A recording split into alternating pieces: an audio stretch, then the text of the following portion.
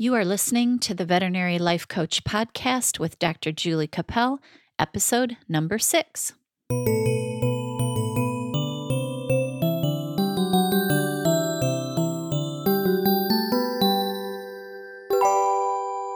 Hi, everyone.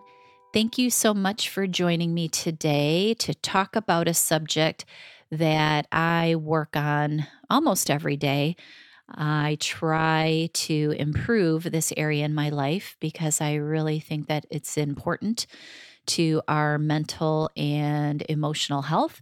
And that subject that I'd like to talk about today is organization. And what I mean by that is organizing our environment and our surroundings in order to make us feel more grounded and balanced and do a better job in our life. Getting more organized helps us to feel less overwhelmed and happier if we can keep things around us organized. What spurred me to speak of this subject is a blog post that I did recently about a client of mine. And it was quite a few years ago that I experienced this woman. But when I wanted to write a blog about organization and keeping the space around us clutter free in order to have a better life, I thought of this particular woman. So I'd like to tell you that story first, and then we can go into what I learned from that situation and different things that we all can do to be more organized in our life and keep things picked up and keep our life in better order and not let it go into disarray. I want to tell you a little bit about this client of mine. She was a middle aged to older woman who was quite a character, actually.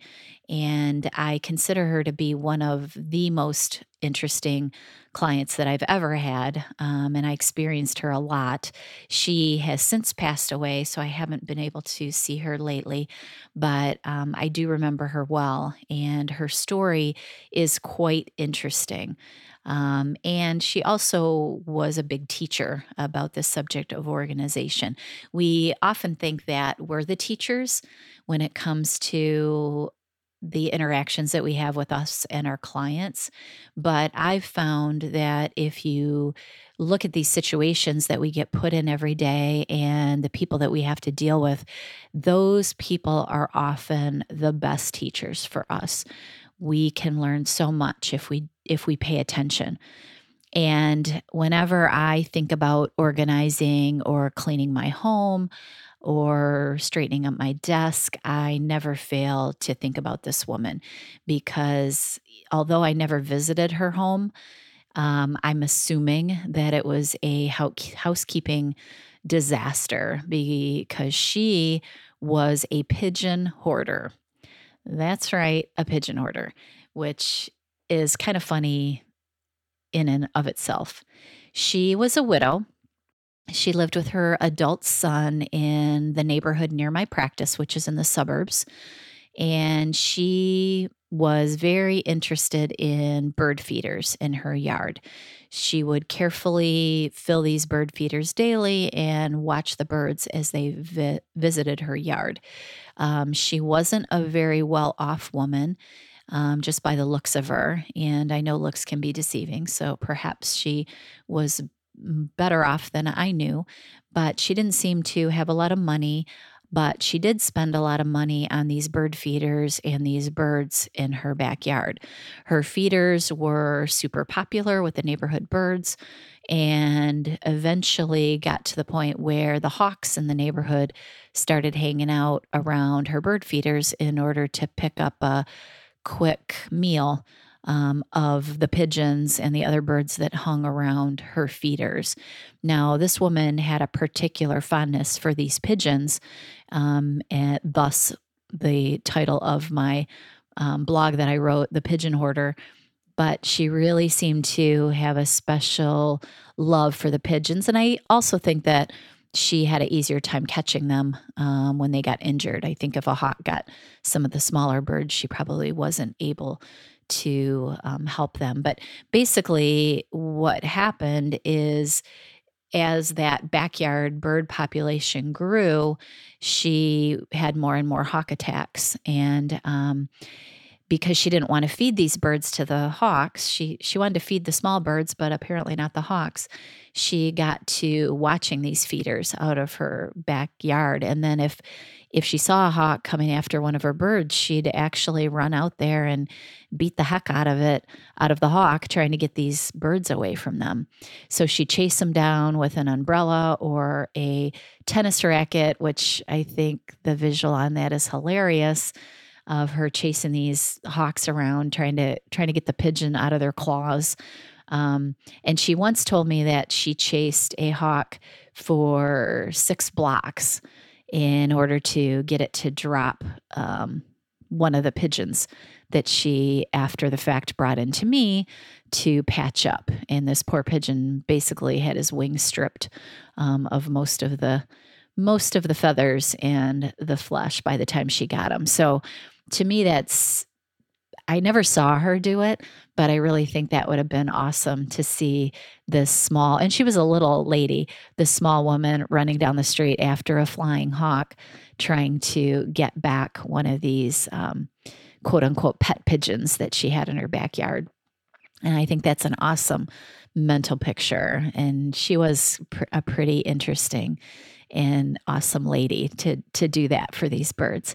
So as she rescued these birds, she got a larger and larger indoor population of pigeons. And a lot of the times she would have us patch them up, or me patch them up with different surgeries and things. And if they were releasable, I would encourage her to release them. And a lot of times she wouldn't. She got to the point where she was afraid to put them back out in the yard, thinking that they would get eaten by the next hawk that came along. And so as she took them in and didn't want to release them, she accumulated this huge population of indoor birds. And I asked her one time when she came in to the office, how many birds exactly do you have now in your house? And she really didn't even know, but she guessed around 40 to 50 pigeons. And, as pigeons do, as they lived in her house, and they lived freely in her house, which is even more interesting, as pigeons will do, is they started to breed, and then she started to get baby pigeons. And so she was constantly trying to fight that population explosion in her home. She would bring these birds to me one after the other, either the hawk attacks or the new babies with all their various health issues. And she was probably visiting my office I would say at least once or twice a week with one of these birds. And I was worried about her. I started to be concerned because she not only was living with these birds in her house, which I thought was probably a kind of significant health issue. You could imagine to have birds living in your house and basically sleeping in your bed, which she told me some of them did. And you could imagine that was a health hazard. And also the fact that she would spend so much money at my office. You can only do so much for your clients. And I tried to go easy on her as much as you can. But in order to run a business, you have to charge. And so a lot of times I had to charge her for these rescued birds, and she really didn't mind paying, but it made me worry about, what she was doing to keep her finances going because, there's a lot of money to spend on some wild pigeons. Anyway, we would discuss that fact that she needed to stop collecting the birds and possibly find a rescue that would help her, possibly release some of the birds, but she just couldn't bring herself to let go of these pets. And pretty soon, the population started to control her more than she started to control it. At some point, well into my relationship with her, probably years into my relationship with her, This situation was discovered by one of her daughters. And when the daughter got involved and figured out exactly what her mom was doing with all these birds, she decided to step in. And by that time, it was a full blown hoarding situation. And her daughter had to force her to give up most of the birds, and with my help. And many of them were released. A lot of them were rehomed, and she was allowed to keep a couple of them, of her favorites. So it kind of had a happy ending, but from my understanding, the house was pretty much a total disaster. And her daughter really had a large job to do to clean it up and get rid of the birds and get her mom into a more healthy situation. So I really think of this woman fondly when I think about, the birds that I've seen over the years. But when I really think of her, is when I am cleaning an area in my home or my office and I'm trying to organize a space because I know what a mess this woman got into being a hoarder. And I don't want any of us to get into that situation. So I think of her fondly, but I also think of her as something to avoid. I know that she had beautiful intentions of helping all these birds, and she did. But in the end, the pigeon hoarding resulted in her having a condemned living space and also being separated from the pets that she really did love. So, the reason that I wanted to tell that story is I just think it's a great reminder as to why we have to be more organized and what's important about not only the physical space around us, keeping things organized, but also keeping our thoughts and our actions organized in order to make us mentally more healthy and also more effective and more constructive, productive is probably the word I want to use. So, the lessons that I think we can learn from my pigeon hoarding lady is that there is an inverse relationship between the quantity of things and joy. Too much of something can take away your joy, and very often will if we're not careful in organizing those things. And what I mean by that is the more things that you have that require care, whether it's an object, something that's sitting on your coffee table, or whether it's thoughts in your brain, and you have so many of those, and the more cluttered those areas get, the physical space, the more cluttered it gets, the more stressful your life will be, and the harder it will be to be productive and construct the life that you want to live. So think about the items sitting on your desk right now. On my desk, and I hate to admit this, but on my desk, there's a pile of veterinary journals. Probably at this point, I would say 6 or 8 inches tall. It has in the past gotten up to a foot or higher.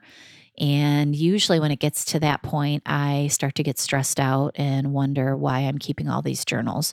And then I get on myself to get them cleaned up, and I take schedule some time to clean up that area.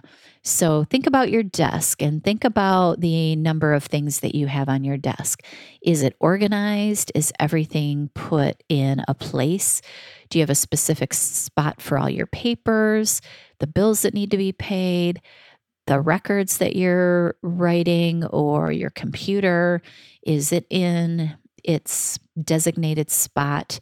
Do you have piles of, old drugs that people have brought back to you that you haven't disposed of, or presents that somebody bought you, or greeting cards that clients sent you?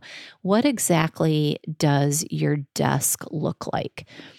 If there are too many things on it, if you have a pile like I do with my journals, or if you have multiple piles, which is even more distressing, you will start to feel stressed. You'll start to feel yourself getting overwhelmed. You'll start to feel yourself tense up when you walk to your desk to sit down to work, and you will go into avoidance mode because you don't want to tackle those piles.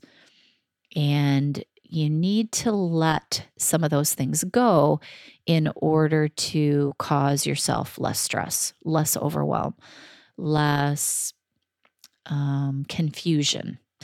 I guess that's a good word because I oftentimes feel confused when there's too much to do and I don't have a plan. So if you've got coffee mugs, if you've got water bottles, multiple, then that is where you really need to start. Have you ever gone into a hotel room or a room in someone else's home that's super minimalist, that doesn't have a lot of furniture, doesn't have a lot of, tchotchkes, doesn't have a lot of artwork on the wall, is very organized looking. Let's say the walls are painted white and there's a white bedspread and the closet is relatively empty because it's a hotel room. And so all there are a few hangers. Have you ever walked into that room and just felt kind of relaxed and a sense of relief because there's nothing for you to do?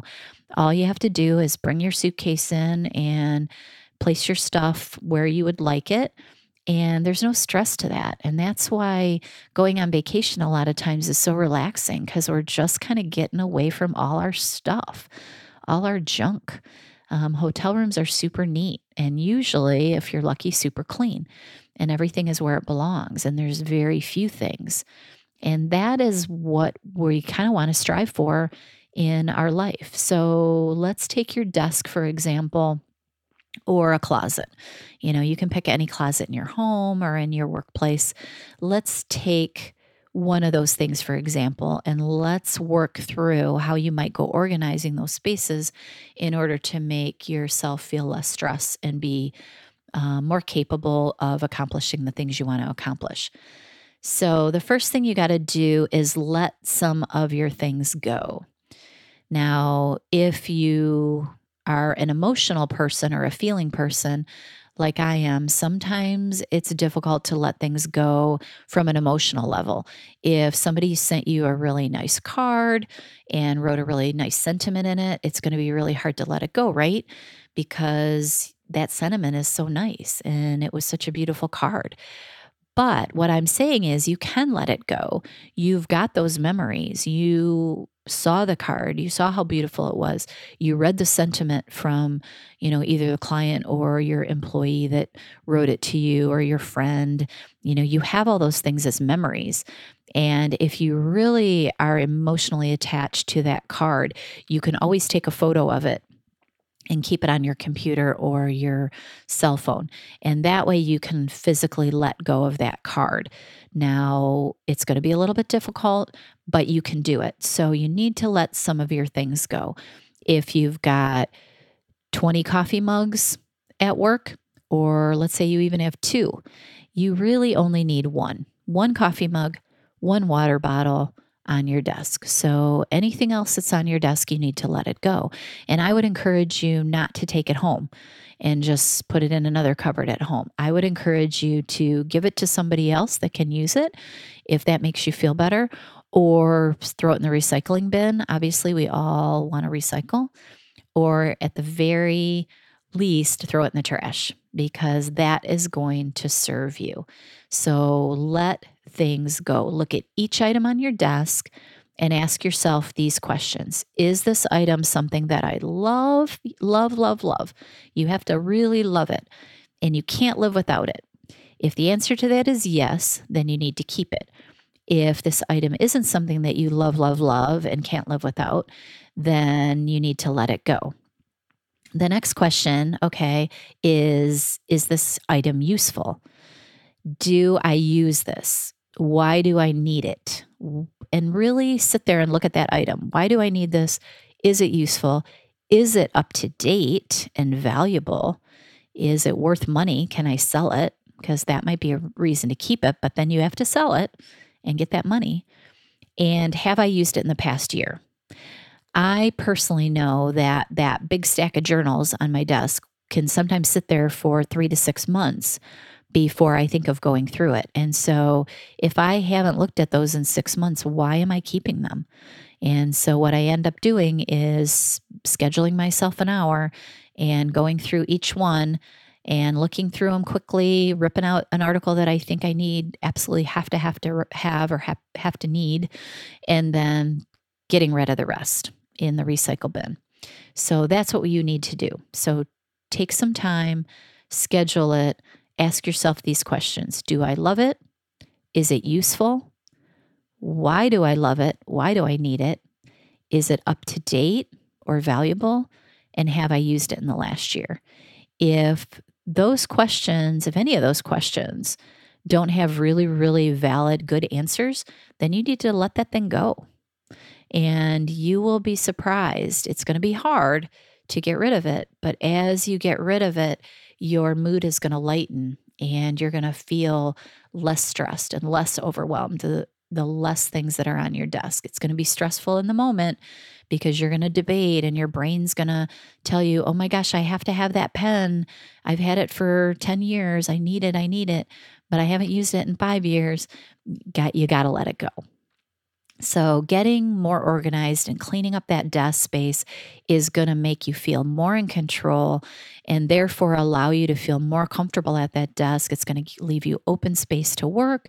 It's going to not stress you out when you see that overwhelming pile of stuff that you have neglected for so long, because that's how people become hoarders.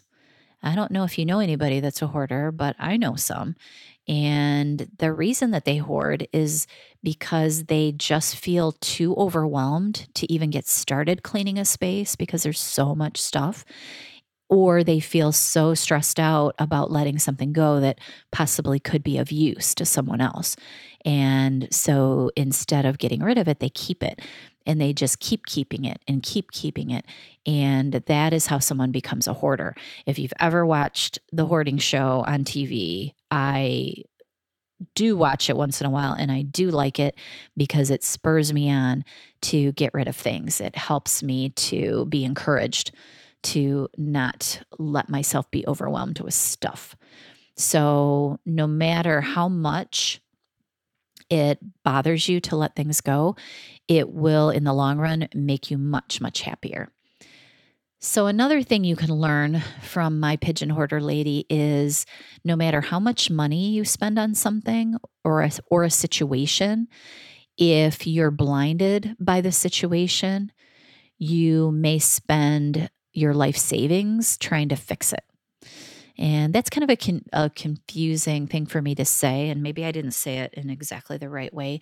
But basically, what I mean is let's say you bought some things and you spent $100. And so you're therefore now emotionally attached to that thing. But every time you see it, you become overwhelmed and stressed out, and you're trying to change it by spending more money to make it more worthy to you. And, I guess a good example is this pigeon hoarder lady is she kept throwing money at this problem, trying to save these pigeons instead of figuring out a way not to set them up to be attacked by hawks. Because she basically set them up with a feeding station that was easily accessible to these hawks. And she just kept throwing money, money, money, trying to save these birds. But no matter how much money she spent, she really couldn't see the true situation that she was putting these birds in this spot. If she had let them forage for food on their own, they never would have been easy targets or as easy of targets for these hawks. And then she would have not been bringing them into me and spending money on their repair. So don't be fooled by thinking that spending money on a situation, whether it's this hoarding situation kind of thing, or, you trying to fix something in your life by spending money or buying things, no matter how much you spend or buy, it's not going to correct things. What you need to correct is the way you're thinking about it, because that situation sometimes blinds you to the reality, just like it did for my pigeon hoarding lady. One of the other lessons that I think we can take home is that too much of anything isn't good. Now, it's that's pretty true no matter what we're talking about. Maybe if we're talking about money, you could argue that there's no way that too much money is not good.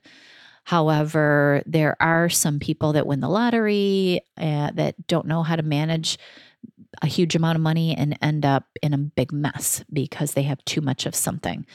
So I think you can apply this. I think too much of anything is almost always not good. I think if you have too much stuff, too much collections. I come from a family of collectors. My parents and not so much my grandparents, but both of my parents they have these little collections of things that they like to collect, and I kind of inherited that coin collections, stamp collections. I have a piggy bank collection, believe it or not. When I was a kid, I really got into piggy banks, and so I have a bunch of those. But when you are a collector, that can turn into a hoarding situation if you're not careful. At some point, you have to stop. So collections can be great, but if you have passed the point of collecting into hoarding, it's not going to bring you joy. My piggy bank collection brings me joy because I like to look at it. But when I remodeled the room that I was storing the piggy banks in, or I was displaying them, and I had to remodel that room, they started not to bring me joy because when the room got finished and I went to put them back where they belonged, they didn't quite fit. And then I had too many. So I had to take a good look at those and weed them out, which is what I ended up doing. So I didn't become a piggy bank hoarder like my pigeon hoarder lady. So, saving the collections is great. Saving my piggy banks or the pigeon lady saving the birds was great. But once you reach a point where those things are overwhelming or no longer serving you, and you can't physically or financially take care of them, they're no longer a blessing. They turn into a hoarding curse. So we have to be really careful about how we look at these things that we collect, that we buy, and in turn populate our homes with. So sometimes letting things go is hard, but it's a much better thing than holding on to them. It will give you much more power.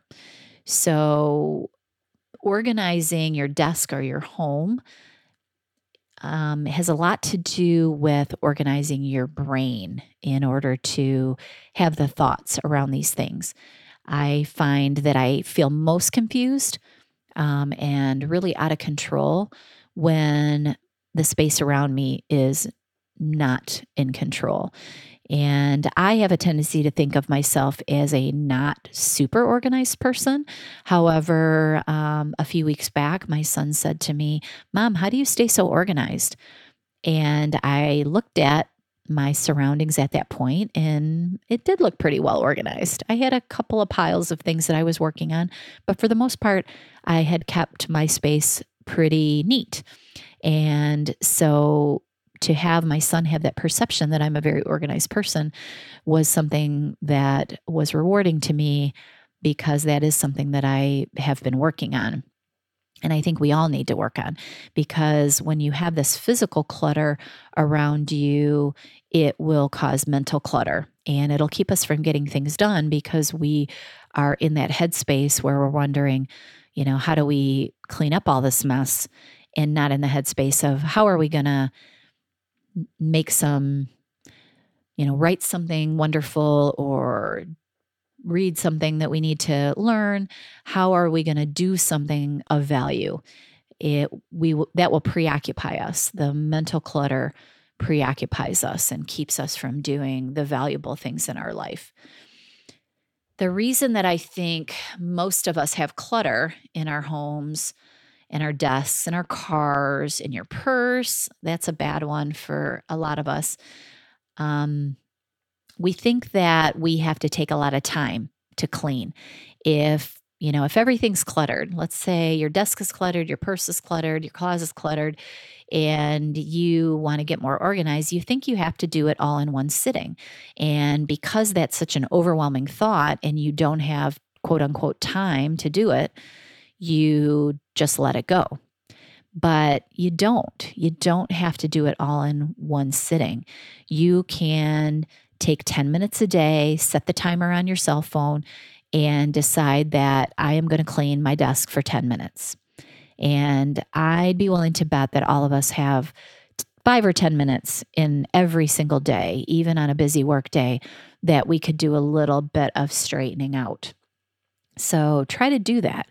And if you do go through that pile of journals and tear out articles, have a place to file them or put them so that you don't have to look at them, so you don't end up with another pile of journal articles.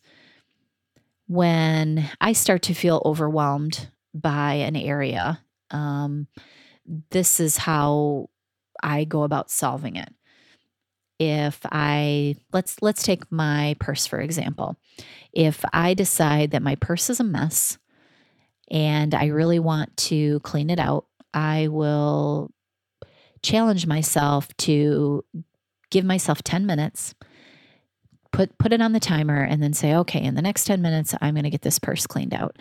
If you do that, it's going to make you make quick decisions about all those items in your purse. It's going to get you to throw things out and work hard and fast to organize that space, because you have given yourself a time limit. Now, if the timer goes off and my purse still has some messy spots, I get to choose whether I want to give myself another 10 minutes or whether I want to move on to something else. And a lot of times I'll move on because I set the goal of 10 minutes and I'll do what I need to do. I can always come back to it another time. So that's one way to do it. You can write things down.